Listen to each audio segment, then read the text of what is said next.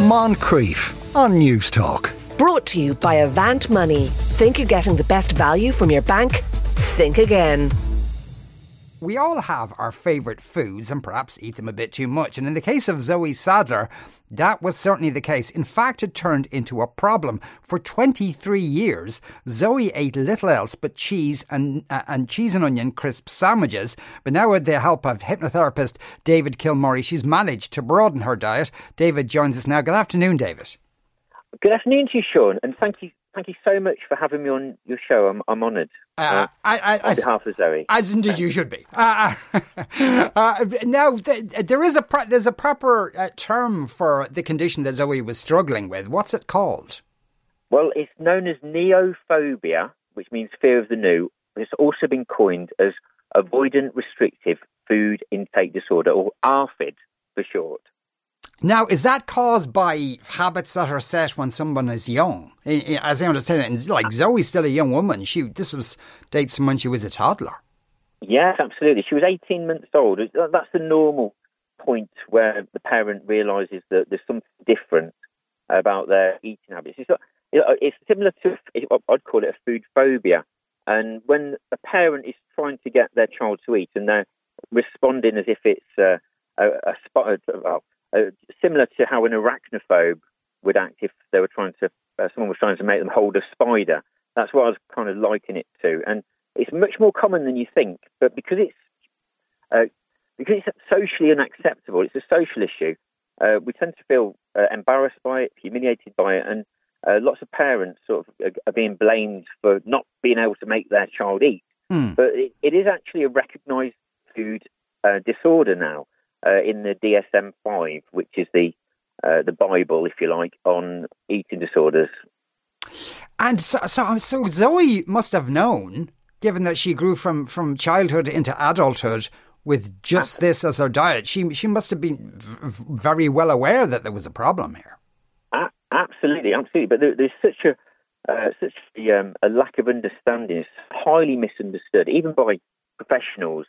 And the first thing to do is go to the doctor, go to your GP, who's trained in medicine. But this is a psychological disorder, and it requires somebody who understands how the mind works and understands phobias, really, to help someone come out of it. It's not the first place that you'd look.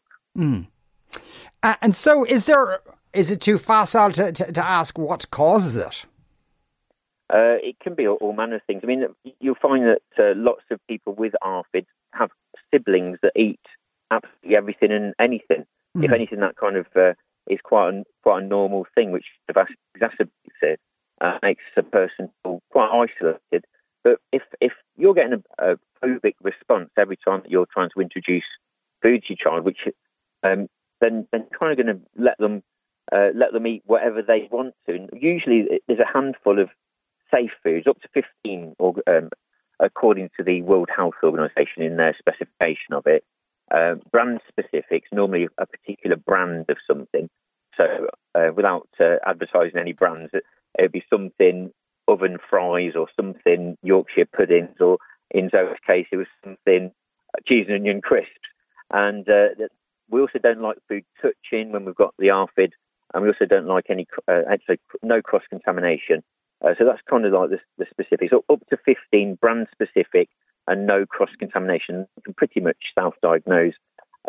Most parents know, but they struggle to know exactly where to go with it.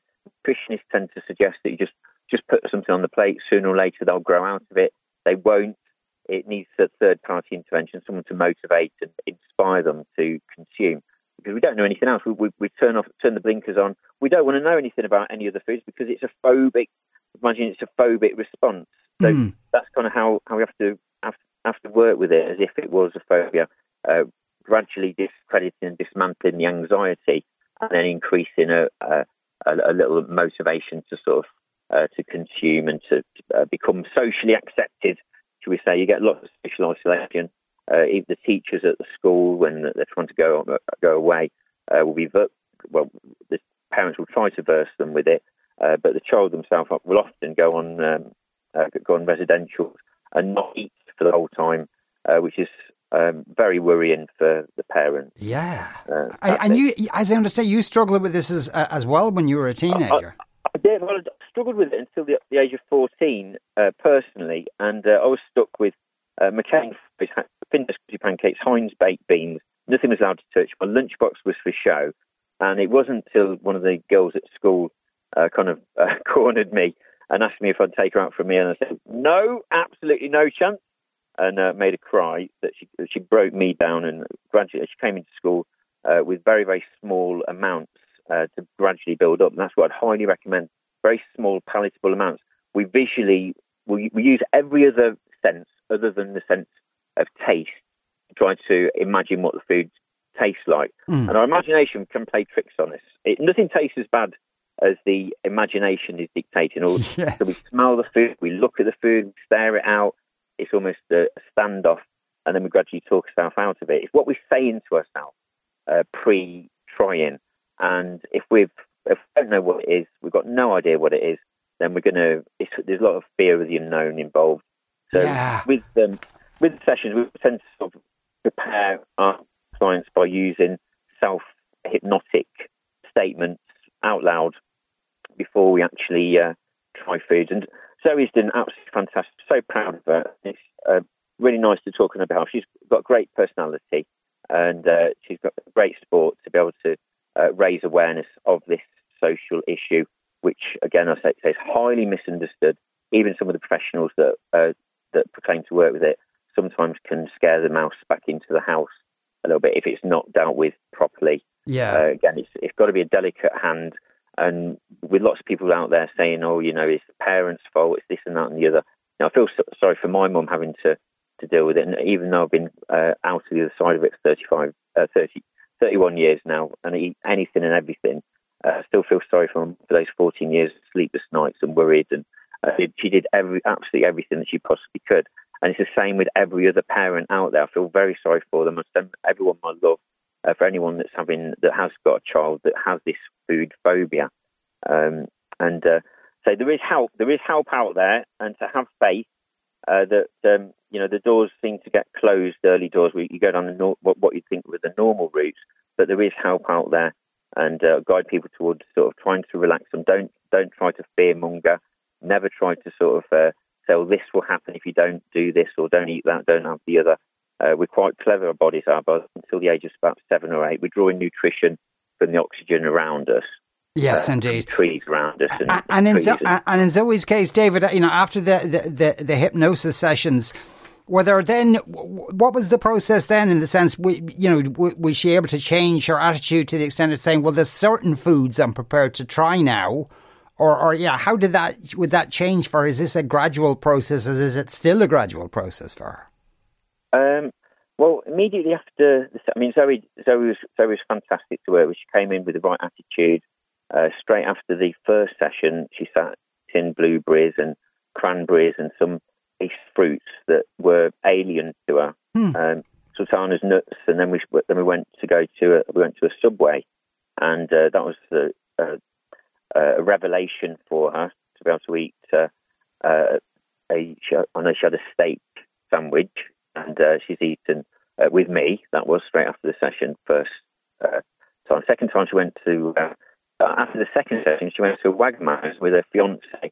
Now, it was much more important for Zoe because she'd had a recent diagnosis of multiple sclerosis, and to eat the right type of food is essential to prevent the impact of multiple sclerosis. Bless her. So she was motivated, she was primed, she was ready, and she came in with the right attitude. And we've only had 2 sessions, and she's already been eaten out. Which is phenomenal, really. And I really do applaud her for coming in with the right attitude, coming out, and she's come out the other side of it, and she's now got quite a few nice, safe foods to her repertoire, including grapes. Grapes she mentioned last time that she really enjoyed, and there's a number of other fruits, salad foods, and so on. And rice, she's been eating chicken and rice. Yeah, it's extraordinary, really. There's a lot of foods she's not probably, but is trying for the first time. So that's kind of, as you say, these are revelations to her. Absolutely. Well, we anything and everything at the age of 18 months. As soon as we learn to say no, or we turn our face away, then that's when it sort of hits in, and that's where we kind of need to be very careful, really. And that's when we notice if our child has an unnecessary, overt aversion to it. But there's no reason why anybody can't eat. After a period of time, we develop a retch or a gag just at the thought of it. But every single human being at the thought of mouldy old food would have the same thing. But we create that retch and a gag even to the most choicest Michelin-star restaurant food. We'd still turn a nose up. Most children have even junk foods, chocolates and crisps. They have to be brand specific if they do have those on top of their several beige foods. It's normally beige as well. That's so interesting. And is she still though eating crisps, or is she kind of trying to wean herself off those completely? I don't know. I do speak to her on especially at the moment. I've been supporting her with the fame, shall we say, the paparazzi asking, but she's gradually trying to wean herself into fresh fruit and vegetables. But it takes there's a little period of changeover where I'm sure that the occasional bag of crisps will pass her lips. Yes. To be fair, to keep her energy level. Her energy levels are important at the moment, obviously, but as we're going through the process of change, and it takes about 2-3 weeks for these things to become normal, second nature, and so she's very excited, very bright, very bubbly, and she's buzzing with how things are going at the moment, and particularly with her husband. She's looking forward to getting married next year. Fiancé. She's looking forward to getting married next year and actually having the same foods as everybody else at her wedding reception. Right. Okay. And, we wish her the very best with that. Well, and so do we. Please, David, pass on our best wishes to her. And thank you so much for speaking with us today. That was David Kilmurray. He's a cognitive behavioural hypnotist. You are listening to The Moncrief Show on Newstalk. We're going to take a break after that. Finding the Perfect Pint. Moncrief. Brought to you by Avant Money. Think you're getting the best value from your bank? Think again. Weekdays at 2 p.m. on Newstalk.